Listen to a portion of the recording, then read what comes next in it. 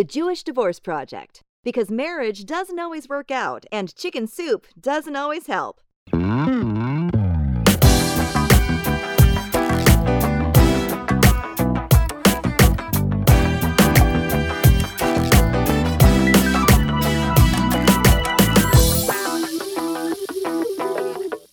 Yeah. Yeah. I don't know. It's a good idea. So let's get into this.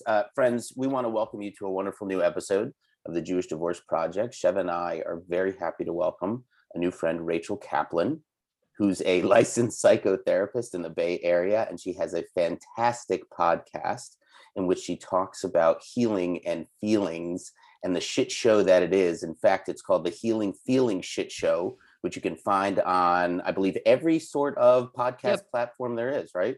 Everyone. It's like over 165,000 downloads worldwide. That's right. Like that. Yeah. That's amazing. 122 countries. Wow. It's funny. I just realized in my dream last night, you, Sheva, were like, don't swear. So I'm like, okay, I've done that once. I was preparing to spell it out, the SH asterisk T show. So that wasn't real, you're telling me? No, we drop the F-bombs here all the time. As of late. I mean, I think just because it was Passover a little while ago and that drives everyone crazy, but yeah. Okay. Good to fucking know. That's funny that in your mind before we've met, I'm the censoring one. Let's explore that. I don't know what that says about me though. It says you're loose. Oh, wonderful. Good to know. I hope my mother listens to this episode then. I'll be really Hello. Nice to meet you. Rachel, can you tell us a little bit about yourself? You've got a lot of wisdom to bring to this conversation, and we would just love for you to have an opportunity to introduce yourself and tell us some really important details. Great. Well, before we started recording, I asked Noam, like, am I here as a divorcee? Am I here as a therapist and healing expert? And he's like, all of it. So I'll try to do a little blended story. And so the origin, I think, of both my marriage and my healing journey started with my first love, which happened in Youngstown, Ohio. We were just playing Jewish geography. And of course, as a human, I was attached to my parents, but was a little bit aloof and separate. And so the first person I wanted to be as close to as possible with was this young boyfriend. And we had about 2-year relationship. And then he committed suicide. And there's a whole buildup of that story. Of course, anyone touched by suicide knows it's devastating, but it was really annihilating for me. And so, I mean, I tried to stop him from committing suicide by saying I would also. And his suicide note was just this. I actually almost don't want to ruin it because there's a really great version, which Noam is in the middle of the memoir in my season 1.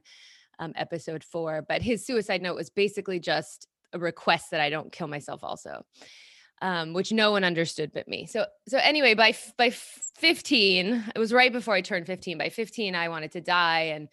But by maybe 16, I was desperately seeking relief and started studying first kind of what all of the religious practices said about what happens after death. And then, I got into therapy. I had my next relationship, realized I was dead inside, and basically started a journey that became really the theme of my life, which was studying healing. And so by the time I was, my senior year project was the alphabet of healing in the honors program. I really got away with a lot there, Mrs. Hoover. What did you do for X?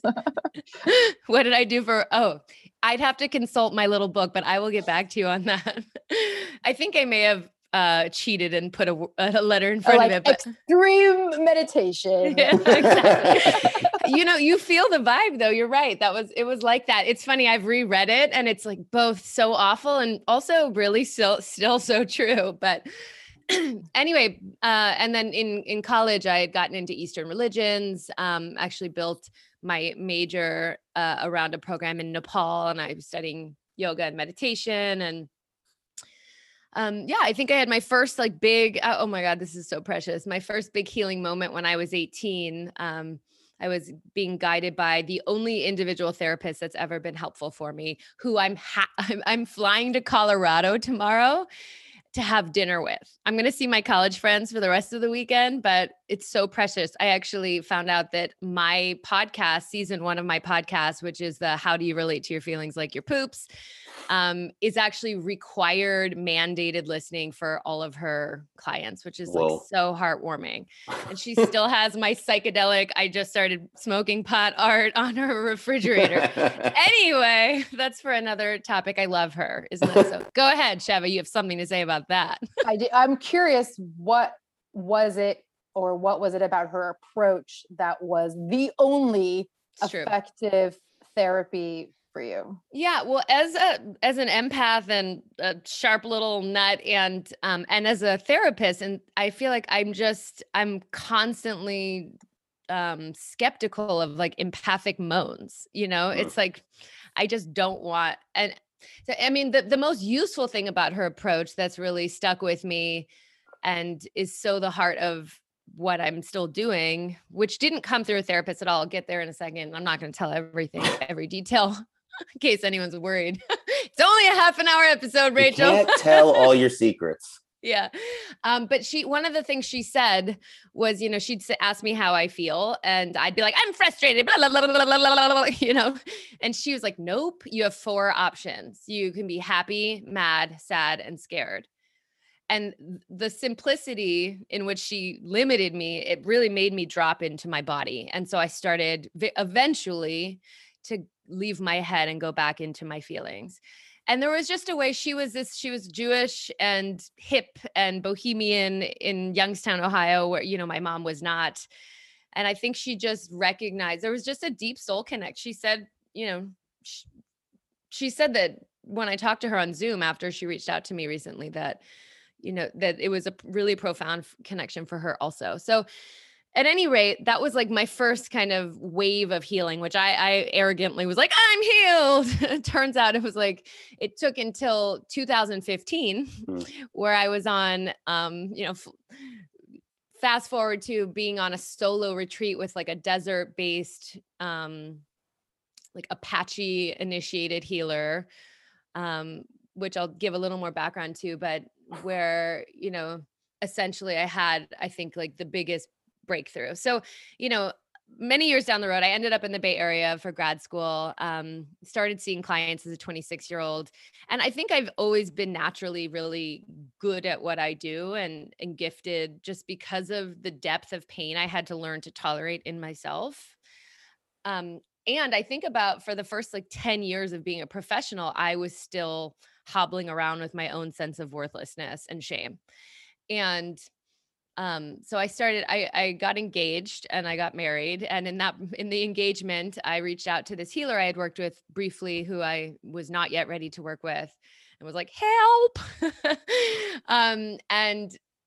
Interestingly, in the beginning of our work, to tie back in the marriage, he was like, well, what do you think is the problem? And I was like, just kind of complaining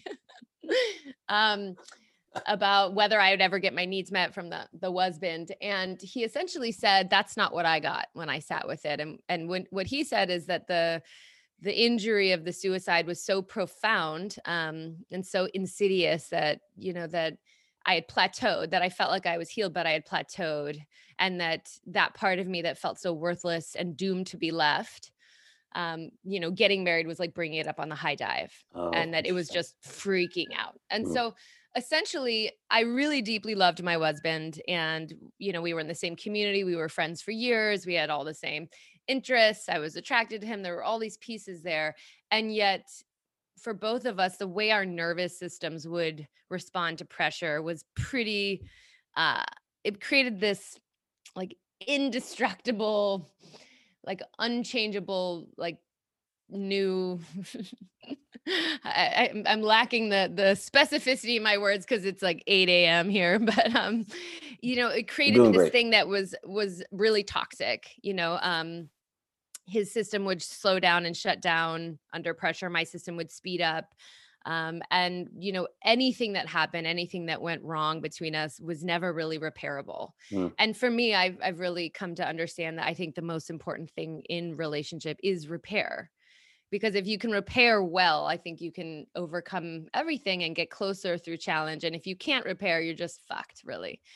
So I basically started working with this healer during the marriage, and I was so invested in healing so I could save the marriage. Essentially, I was so terrified of the marriage ending. I was like, everyone's going to know I'm really too weird to be married. My college friends were right, because I've always been weird. It's hard to be weird in California. But anyway, so I worked my ass off, and the healer did not let me complain about the husband for years. He was just showing me my stuff. Like, I've sent countless people to this guy and no one can tolerate it. He's so ferocious. He's the opposite of all the fake moaning therapists. He's like, okay, if you don't deal with this, this is really fucked up about you. And just so direct into the wound. Anyway, and he's also in this whole different approach of like, kind of how to be a part of something from this native perspective. How do you contribute? And anyway, it was life-changing. It was truly life-changing. And, I went out for a 5-day solo, which was terrifying because being around him is very uncomfortable. There's a whole toilet reference, but I'm going to skip that. He dug me a toilet in the ground. It was the nicest thing anyone's ever done. Anyway, but basically this solo, he said, look, like the part of your development was like stalled at 15, and that you've pedestalized this dead boyfriend, and the way he did it was an attack and you need to fight back. So anyway, just beautiful kind of like lifelong journey. It was all about bringing forth fire, that solo. If I could bring forth fire, we were going to do a sweat lodge. If I couldn't, if I failed again, I had failed once before. Sweat lodges are awesome. Yeah. So it was this whole thing. I brought forth fire. He like pulled out part of the dead boyfriend's like soul, blah, blah. Anyway, about a year and a half later, I left the marriage. And interestingly, I had moved out for a year, and trying to say, look, I think, I don't know if we're going to get divorced, but this isn't working. I finally learned how to regulate myself and how to move my feelings on my own and give him the space he needed. And he never really came along. So I moved out. And then eventually didn't still feel like I had the answer. I knew he was going to move on quickly and with someone I knew. In fact, I knew who it was probably psychically. Anyway, I finally moved back in and the healer was like, oh God. So anyway, 6 months into living back with him, I just had to really face this question of, I've worked my whole life, literally my whole life for well-being. And if I stay in this marriage, I'll never have it. I just won't have it. I was picking myself off the floor emotionally once a week. So I was like, I had to say, what's my worst fear? And I was like, okay, I'm homeless in the gutter alone for the apocalypse. Jesus. I was like, cool. That got dark really fast. I know. But I was like, I still have to leave that stuff, and we weren't even sharing money. So I wasn't even really actually being supported in the marriage in that way anyway. But yeah, so basically I left in 2017 and I got clear on a Thursday, but we agreed we were going to talk on Saturday. I also had a call with the healer on Saturday. By the way, they have the same name, which is crazy. And the healer's last name is Grand. So it's like this sandwich. I'm not going to use their names, but the grand and the less grand sandwich, life-changing. Anyway, so on Saturday, I talked to him, like, I'm about to leave. He's like, I'll believe it when I see it. I'm like, I am. Anyway, it was the anniversary of the dead boyfriend's death. Oh, wow. And then I found my dream apartment, which I was that deliberate? No, that was God. Yeah. And then I found the apartment that I was so in love with. And I knew the housing market like the back of my hand because I had moved in, I had moved out. I was always wondering if I should move, what I was doing for like probably 2 years. So I saw this place. I was so in love. I got it. Thank God. And was supposed to move on a Monday with the movers. And they were like, it's too rainy. Let's push it back a day. And so the day I ended up moving out of my marital home was a dead boyfriend's birthday. So it really, to me, anniversary of his death or his birthday? His birthday. I left the marriage on his death. I moved out, not by my doing, by the movers doing on his birthday. So to me, it feels like, and just I know this is a long story, but this marriage is really this is like a Doc Brown moment, especially since it's all about like time at different places and how they intersect. This is a heavy moment. I'm just saying. Yeah. But so beautiful to me. Like, to me, it's like, I feel 100% like I was supposed to marry this beautiful human, and it was supposed to be as disastrous as it was.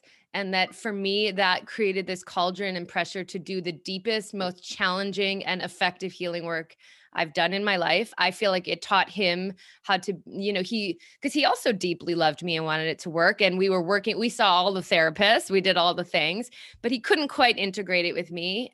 And he's about to be married to a wonderful person. And I think he's going to be able to be the type of partner that she will appreciate very much because of what we learned. And I joke, or not joke, but I think it's like, it feels like the karmic equivalent of having grandbabies. It feels like what I did in this marriage. And then the best part is that in the aftermath, and it took about a year to fully grok it for myself, but is I finally actually felt like well and deeply valuable and worthwhile and lovable.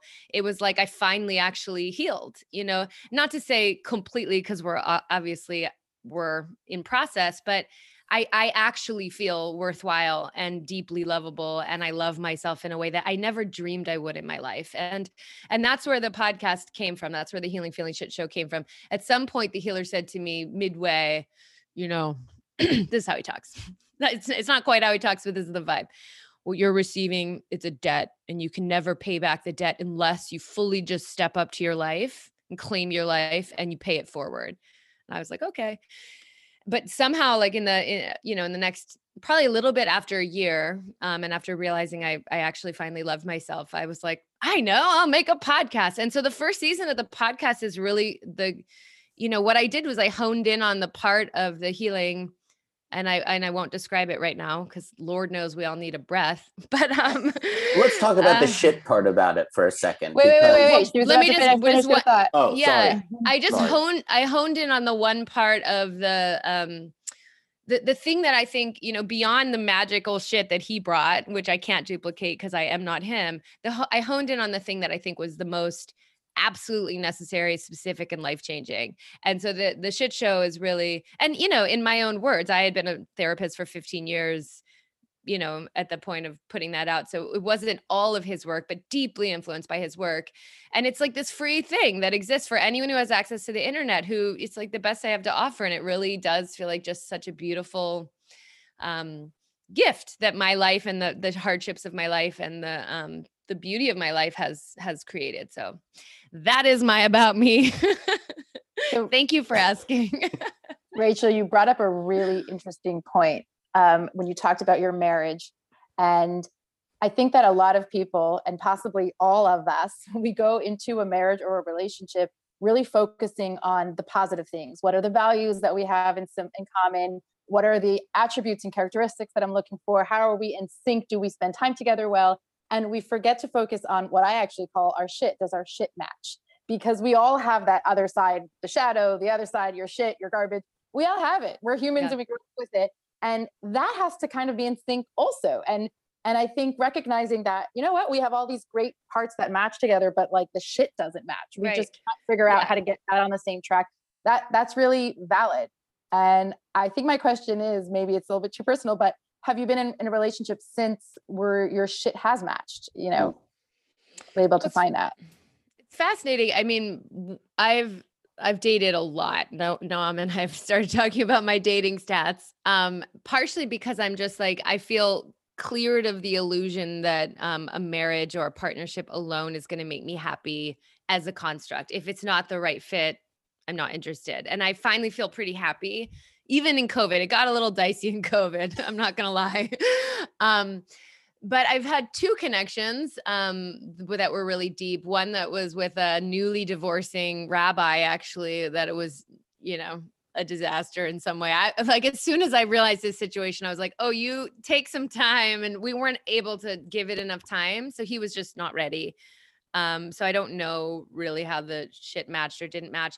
And then just this fall, I actually had the first and kind of only what felt like a real, like we're both really in, we both see a potential future connection. And as far as what I'll say is that it was beautiful for me because it was my first experience being in a relationship since loving myself.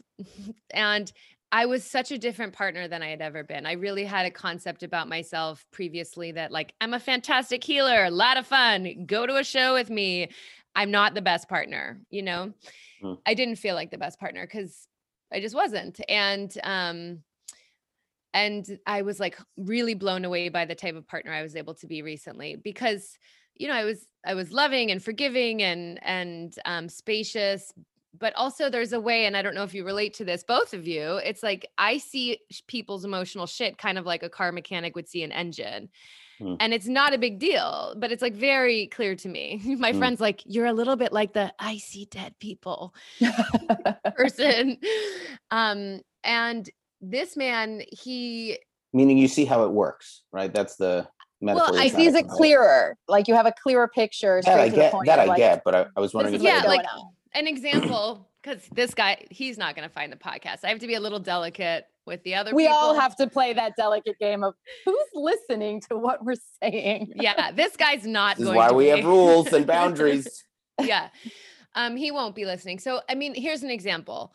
And actually, Noam and I just led a rage room. So here's an example. For me, I've done a lot of work, and some of the most transformational work in my journey was like learning to harness anger. And for me, I would, you know, so I would go out with an axe, and I've taken dozens of my clients out to the woods with axes, and I would chop wood, dead wood. And sometimes I didn't have enough time to get far away from the road. And so I'd be chopping and a car would drive by, and I'd be filled with shame, and I'd be like, don't look at me. And a shame rage monster would come out, and I would keep chopping. And so for me, I was like, oh yeah, shame and rage, besties. And I think that that's actually, when we see toxic anger in the world, what we're really seeing is the bubble of deep shame within. So, you know, we spent 9 days in the desert. You know, he decided, and I'm really direct, and so I wanted him to I know the desert well, down in Joshua Tree, that area. That's a beautiful Like, area. whatever decisions he wants to make, I'm going to let you know. So he was like, he really wanted to stay at the Motel 6, I think, for the first few days. And I was like, okay, you know, he wants to do that. And then as we were driving in, you know, I could tell he was uncomfortable. We were talking about it, and he ended up like snapping. It was, and here's just a little example. So for me, I'm like, oh no, you know, here's the shame rage, you know, buddies. Of course he gets to have that. We all get to have whatever we have. And I didn't think it was a big deal, but I don't think he was anywhere near. And ultimately it ended, you know, he got terrified. He said, I don't like how I'm showing up. He was starting to see aspects of himself that he had never seen. And partially because, you know, he had a pretty traumatic little upbringing in ways. There was poverty and 4 children, and the dad left at 4. He was like the man of the house at 4, all this, but he had just focused so hard on surviving it and overcoming particularly the poverty aspect that he hadn't paused yet to be like, that was hard. And as he shared it with me throughout the relationship, I would have empathy for him. And, you know, and he wasn't yet ready to recognize that it was hard. And on date 1, he said to me, you know, I don't know if I've ever met an equal, but I don't think I'm as smart as you. Which was a fascinating thing to say when he left that day. I'm like, you're going to go find people you feel smarter than? And he said, bless his little heart, he said, honestly, it's embarrassing, but it's my comfort zone. So I think like he couldn't hide from his shame in relation to me. He couldn't like prop himself up. And even though there was so much love, I mean, like right before it ended, I think the things that finally caused him to run, he started acting out. It was again, just like kind of like shame rage, no big deal. Like, and not even rage, but, so I was like, let's nickname that part. We need that part. I love that part. Like that part, we have to befriend that part. And so we came up, we were going to call it Your Majesty. And he didn't even try it once. We had just seen my favorite movie ever, which is American Beauty. So remember the real estate agent? Yeah. I'm the king. Your Majesty. Yes, I'm the king. I'm the king. Yeah. So we were like that. And he came up with that. I'm like, that's perfect. And I was like really excited to like explore loving him through that, with him in that. And he broke up with me 4 days later. So, you know, it was heartbreaking. And I'm not going to lie, it's a little, you know, and we've started talking a little bit just about various things. And he's like, yeah. You probably don't feel your match much. I think, unfortunately, I think the more work we do on ourselves makes for a smaller dating pool. And so I have to, you know, I struggle really with my good point. own hopelessness sometimes. But I just feel like what's clear to me is, you know, it needs to be the right fit. And even if it means I'm mostly alone in the process until that fit, you know, that's what I'll do if that's what it means. Also, I don't want children. So that really makes it easier. And it also, we didn't have children, which is really, Right. that's what you really can't divorce, right? Children are a constant. Yeah. It's something you have to They're focus on. really hard to get rid of. There are laws about these things. I wake up, I'm like, you guys are still here? What? I appreciate you giving voice to that, because that's exactly what I was thinking. Thank you for taking ownership over that. I support it 100%. Yes. I own that. I say that parents who don't own when they're happy when their kids go to the other side. There's a little bit of bullshit there. Yeah. Right? We need a break. I have this solution to divorce is like shared custody within marriage. I feel like that will really solve a lot of divorce. I agree. I actually think that is the ideal way to parent. Oh, I have a system. I even think I've talked about it here before. I honestly think it's a good idea. Like, you should not get divorced until you try shared custody, because you need space. You just need time to figure it out, get your thoughts in order. And when there's just so much going on around you, it's very hard to do that. Rachel, can you, support. with your way of visualizing the way emotions work, can you just help people understand, and particularly me, how the shame rage cycle works? Because I understood what you were saying about them being buddies in the process, but just, from a purely technical perspective, why are they paired together? That's an advanced question as far as dropping right into that. Well, first of all, I don't know that they're, is there like a 10-word answer about it that's really easy for people? What I would say is that I think the deepest of the core wound that we're all carrying, and actually, Chev, I really liked you in the Passover episode that I listened to of your podcast. You said, like, do these actually heal? And I felt the same way, and I feel slightly differently now. I do think it's possible to heal them. I think it's brutal. I think to actually heal those parts, it requires like such deep work to be able to get down to the visceral place of connecting with the pain in that depth, enough that it can start to kind of dislodge. And I think because it's such a young wound. And so my understanding, just to go back to your question, the shame is like this, it's like as deep, it's shame and belonging. And my mentor looks at them elementally, and he would say belonging is ether. But it's like this sense of, am I okay? Am I loved as I am? And because we're wired, because we're animals who know that we need caregivers to be so close, we're so vulnerable in our infancy that we need to do whatever is necessary to keep our caregivers close. There's this innate, this is like attachment theory, right? It's like this innate, like, programming to be what they need us to be. And it can be subtle, but we have that before we have thought.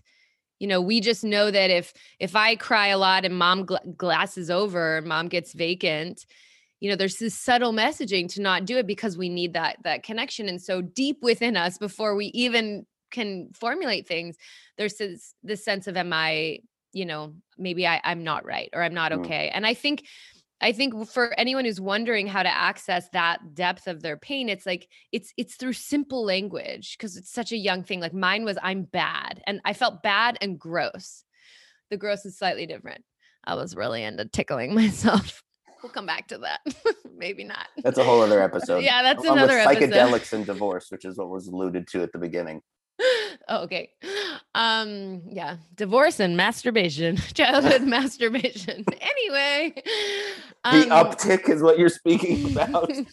Let's tease that out for next episode. Yeah. We're going to tease out the masturbation idea. Keep listening, subscribe, rate, and review for that one. This has become far more than just a shit show now. Yeah. So, anyway, so I think because there's such a because shame is just so profoundly, at the crux of it, it is so tender. Like one of the ways I understand shame is it's like having a nerve that's exposed. If you imagine you had a nerve exposed in a tooth, it's like air hurts, water hurts, heat hurts, everything hurts. And when we're walking around deep within us feeling like, I'm not okay, any interaction is going to inflame or, flare up that sense of shame. And so it's just a natural urge to protect ourselves when we're in pain, right? And so anger, it might not be rage, but there's just going to be this desire to deflect and put out because it's almost intolerable for most people's systems, which is why there's so many layers upon layers of compensation for the not enoughness, while we're trying all so hard to prove we're enough, but yet deep down, because it's so core, even if it's only 2% of us that believes that, that's the truth. And the rest of us feels like a cover up, which is, what people are calling imposter syndrome. It's like, I think that's a deeper picture of what's happening. How's Awesome. that? It sounds like just this inability to be vulnerable in our deepest sense. And that shame part of you, which actually reminds me, I was reading a book this week and all of a sudden I had this vision of that, like our center core as just being this shining luminescent bulb, and that's at our center. And then that is so, we are rarely taught to exist in the world as that, to show up as this just unencumbered, shiny self. And we're taught through the attachment kind of stuff to cover it up with all of these layers to try and be accepted and try and be loved. And that's how we show up to the world. And that center self, it's too scary and too vulnerable to actually reveal that, because what we've learned in the past is it's not usually accepted. Absolutely. Because our parents are flawed in their, right. They have also covered up their orbs. Right. And that's so beautiful too, that like we can have as much shame about our light. Yeah. It's, it's like it's so true. And yeah, I think that's what it is. I think it is a shame about our light, because it's almost this misunderstanding of I can't be fully me for some reason that won't be accepted. And it's a misconception that's tragic that happens right at the beginning in infancy. And then we grow up ashamed or unable to actually come as ourselves. Right. And that those are the most beautiful parts of us, and that our sensitivities and our quirkiness actually are what make us so uniquely us. The little, the imprint of flame that we're carrying that's so uniquely ours. Yeah, I agree. And I think that's why, to go back to your question about the shit and the shit show, it's like, yes, it's all about emotions, what I'm teaching, but it's like, the truth is like, if you do the healing work, I think what emerges is this authenticity of, actually reintegrating these parts that we were so ashamed of and pushed down, and giving them enough love and enough care, and care, I think, being the key word, because love, I think for most people who are wounded, which is most of us, is like this abstract, like what, unless you have like kids or pets, maybe plants. I do love my plants, but it's like to actually feel the depth of love. But we can imagine what care is, to give care to something, right? Or but to heal the parts enough where we reintegrate them and bring them back. So then we get to feel, oh, this is actually me. We get to accept and start to be ourselves in the world, and use our emotional compass to find the people who, are a right fit for us. And it's like the last episode of season 1 is, and I will get back. I know I'm not talking about the poop part. I know you're very excited about that, Noam. Well, I have a question separate about that, but what you're talking about just brings up Wait, keep going. What's the last episode? Oh, finished. You are my protector, Sheva. Oh. Look at you, Sheva Brecha. I'll just sit back now. I see. I'm going to noodle dance. Everyone can't see. That's the problem with being on video, is I'm noodle dancing. You guys know they don't. Okay. The 12th episode is like, okay. Well, there are 2 parts of it. One is like, how do you actually really integrate? It's like creating rite of passage in some way, so that people can actually take in who they are now, because you can do profound healing work and never really absorb that you've done it. So you always feel like you're still that older self. But the other part is like, what do you do now that you realize you don't like your wife, you don't like your job? It's like, how do you actually deal with the changes, in a safe way? Because it can be so terrifying. So some tips on that. Because I think the truth is once we learn how to have our feelings, it changes how we appear in the world, right? And what we like and what we don't like. And we may have built a life around our compensation strategies versus around our truest deep orb of radiance. I think, and I know you have a question, but I think that is what a lot of people post-divorce struggle with, was either they were the instigators, and so they were the ones who stepped up to the plate and demanded the divorce, or they were kind of, in a sense, the victims and left. But either way, the question is, now what? Right? Yeah. So now what? Like, okay, now I'm free of all the things that ruined my life for the past however many years.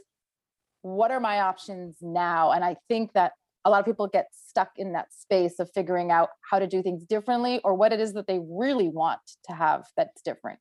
Right. And if you didn't do, it's one thing if you did all this deep inner work and that's what led you to this launching point.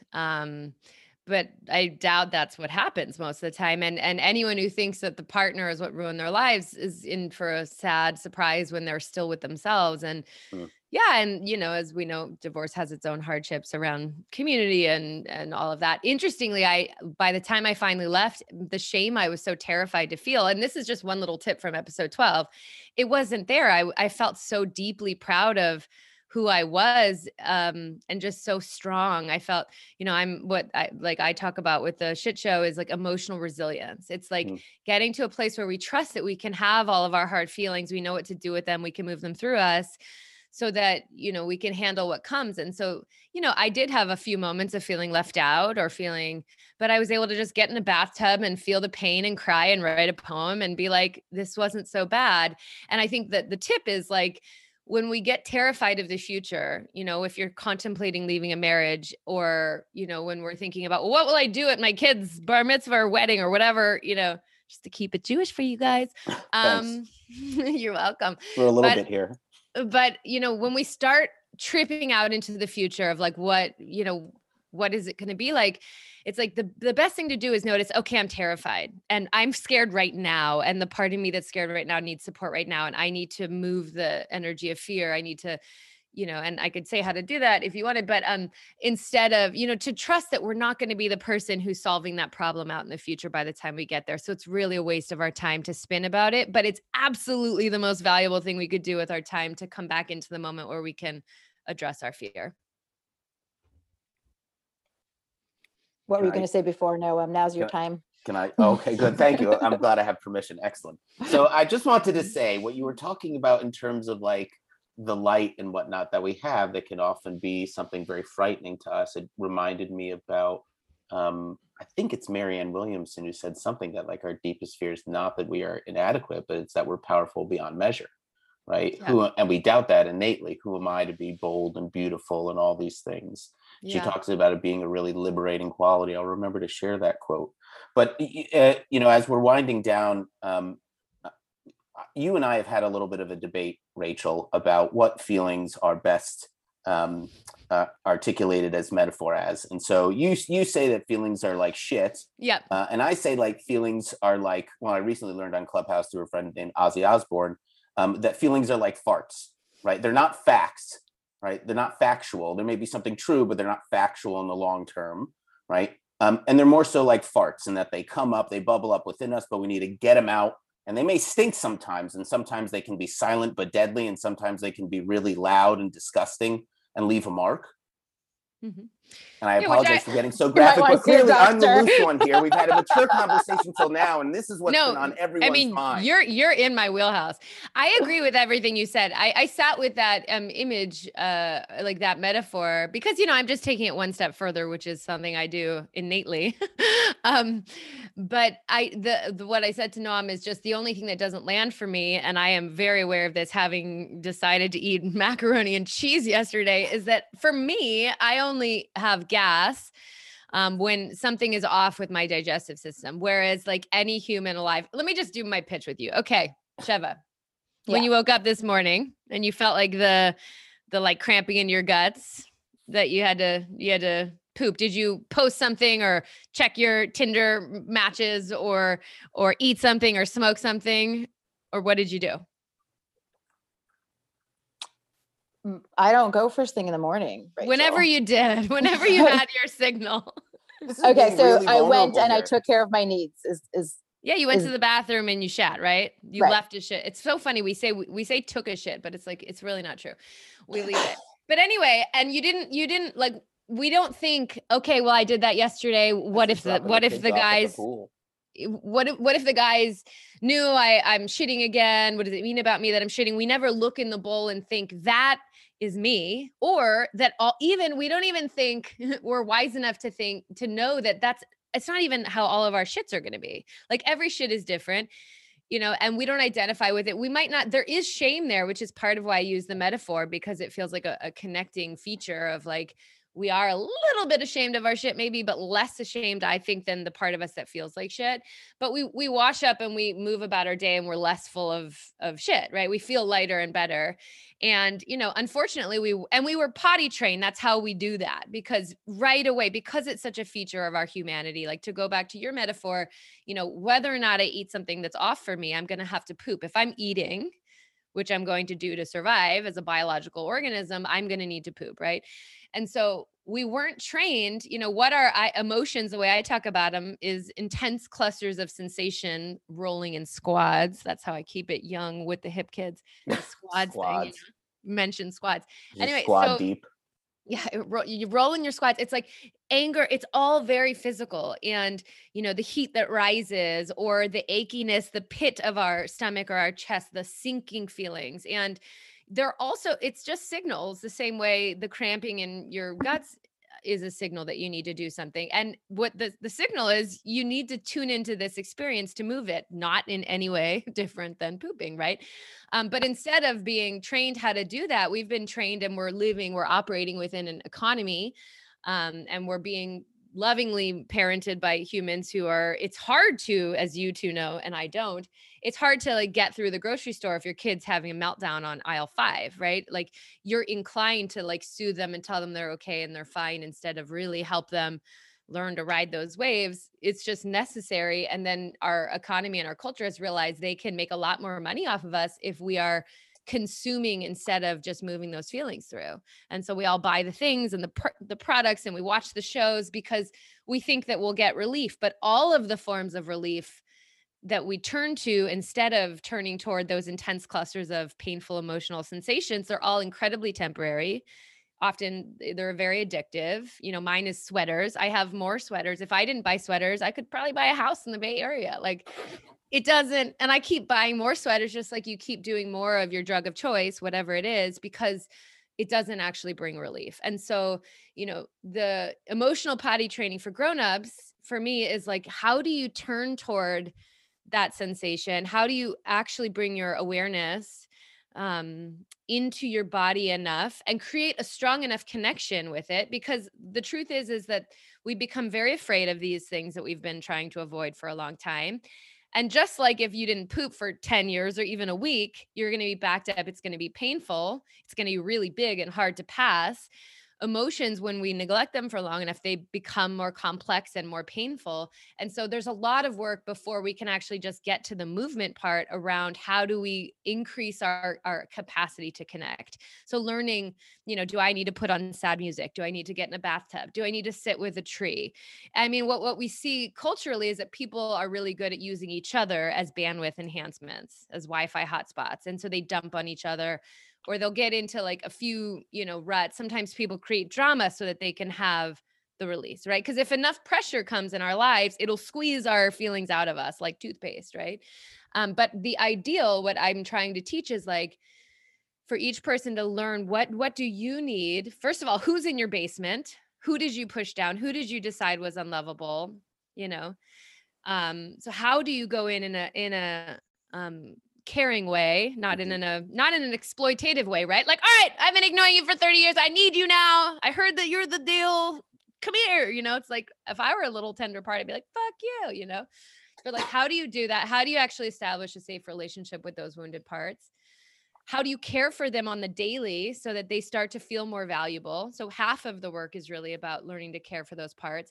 And then how do you connect deeply enough with them where suddenly you can access the pain, realize it's your pain, release it, and then kind of come out of that in a gentle way in these like little emotional movements. And you'd start off learning how to do it reactively. You learn eventually how to do it proactively so you can clear the backlog, which is much harder to do proactive work where you're like just chilling in your day. You're like, I'm going to go feel my grief. And you go and you feel your grief and come back. That's hard work. So it's like, and then, what are various ways to move those feelings? Like, well, how can you actually embody it and physicalize it? And so, there's 4 episodes. There's one on anger, sadness, shame, and fear each that really give tons of ideas and help people like visualize the energetic of it and connect to it elementally in all these ways. Just so that we know like when something knocks us off our baseline, I mean, there's 2 things that are happening in this kind of healing. One is you're clearing the backlog from the past. That's like big, deep, hard work. The other is once you get more or less to neutral, then when you notice your baseline is off or you're kicked in the shitter, let's say, by the way, the you've said this to me, no, I'm like the opportunities to connect the metaphor are just endless. But you're in the shitter from something little, let's say, something on Clubhouse, let's say, and it's like I would have the awareness. Sometimes I'll just be like, wait, what's happening? And and I can remind myself, and I still have to remind myself that like, oh, just feel as bad as I feel. That's the answer. Like as soon as I can create enough space and safety, see if I can connect to the bad feeling. That's actually the quickest way through to the good feeling is to feel the bad feeling and to release the bad feeling. So it becomes this like much more occasional skill of just like course correcting it and rebounding. Ideally, eventually it's like the point isn't to always just like be like constantly in the shitter emotionally. But yeah, and then at that point, we're hopefully like operating in the world as more or less the being we really feel like. And So with that pretty cool. idea, with that idea of passing through, you must pass through the darkness is another great way to think about the idea of passing shit, right? Yeah, the birth canal. Yeah. Well, I was thinking maybe the intestines, but passing ooh. through something like that. Just want to bring in Rachel, the vagina. Rachel, if people want to hear your shit and learn how to heal their own shit, where can they find you? What's the web address? We already said the Healing Feeling Shit Show is on all major podcast platforms. But where can they find you? And the I is asterisk, which is a word I had to learn how to say really well. Asterisk. Anyway, you're welcome. So there's 2 ways, of course you can go to healingfeelingshitshow.com or just look up the podcast. You do have to dig through to season 1. Season 2 is really fun. It's more podcast like season 1 is what will change your life. But the other way to get into my world is go to yourcorewound.com.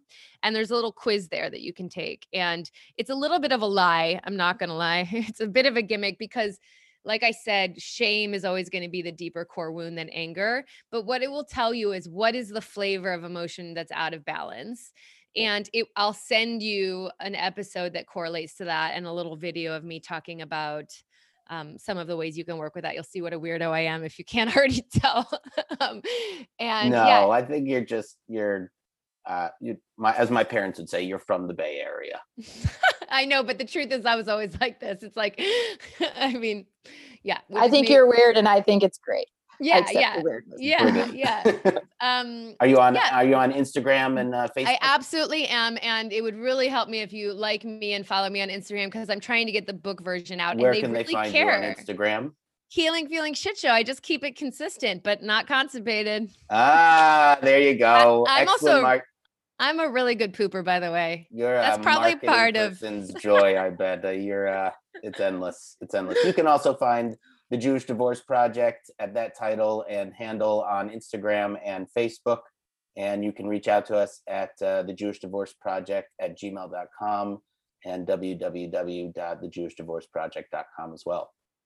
Yeah, and you definitely want to rate them and review them, give them all the stars. Thank you. That was very nice. And check out Rachel's podcast, everyone. Come back for the masturbating episode. Exactly. Masturbation Thanks episode, so much, followed Rachel. by the psychedelics episode, followed by the coming into this whole new world. All right, wonderful. Thanks everyone for joining us. Thank you so much for having me. It was really fun. Rachel, you've been wonderful. Thank you for being here. Really appreciate your wisdom and your generosity and all the colorful and beautiful metaphors that you've now shared with the public.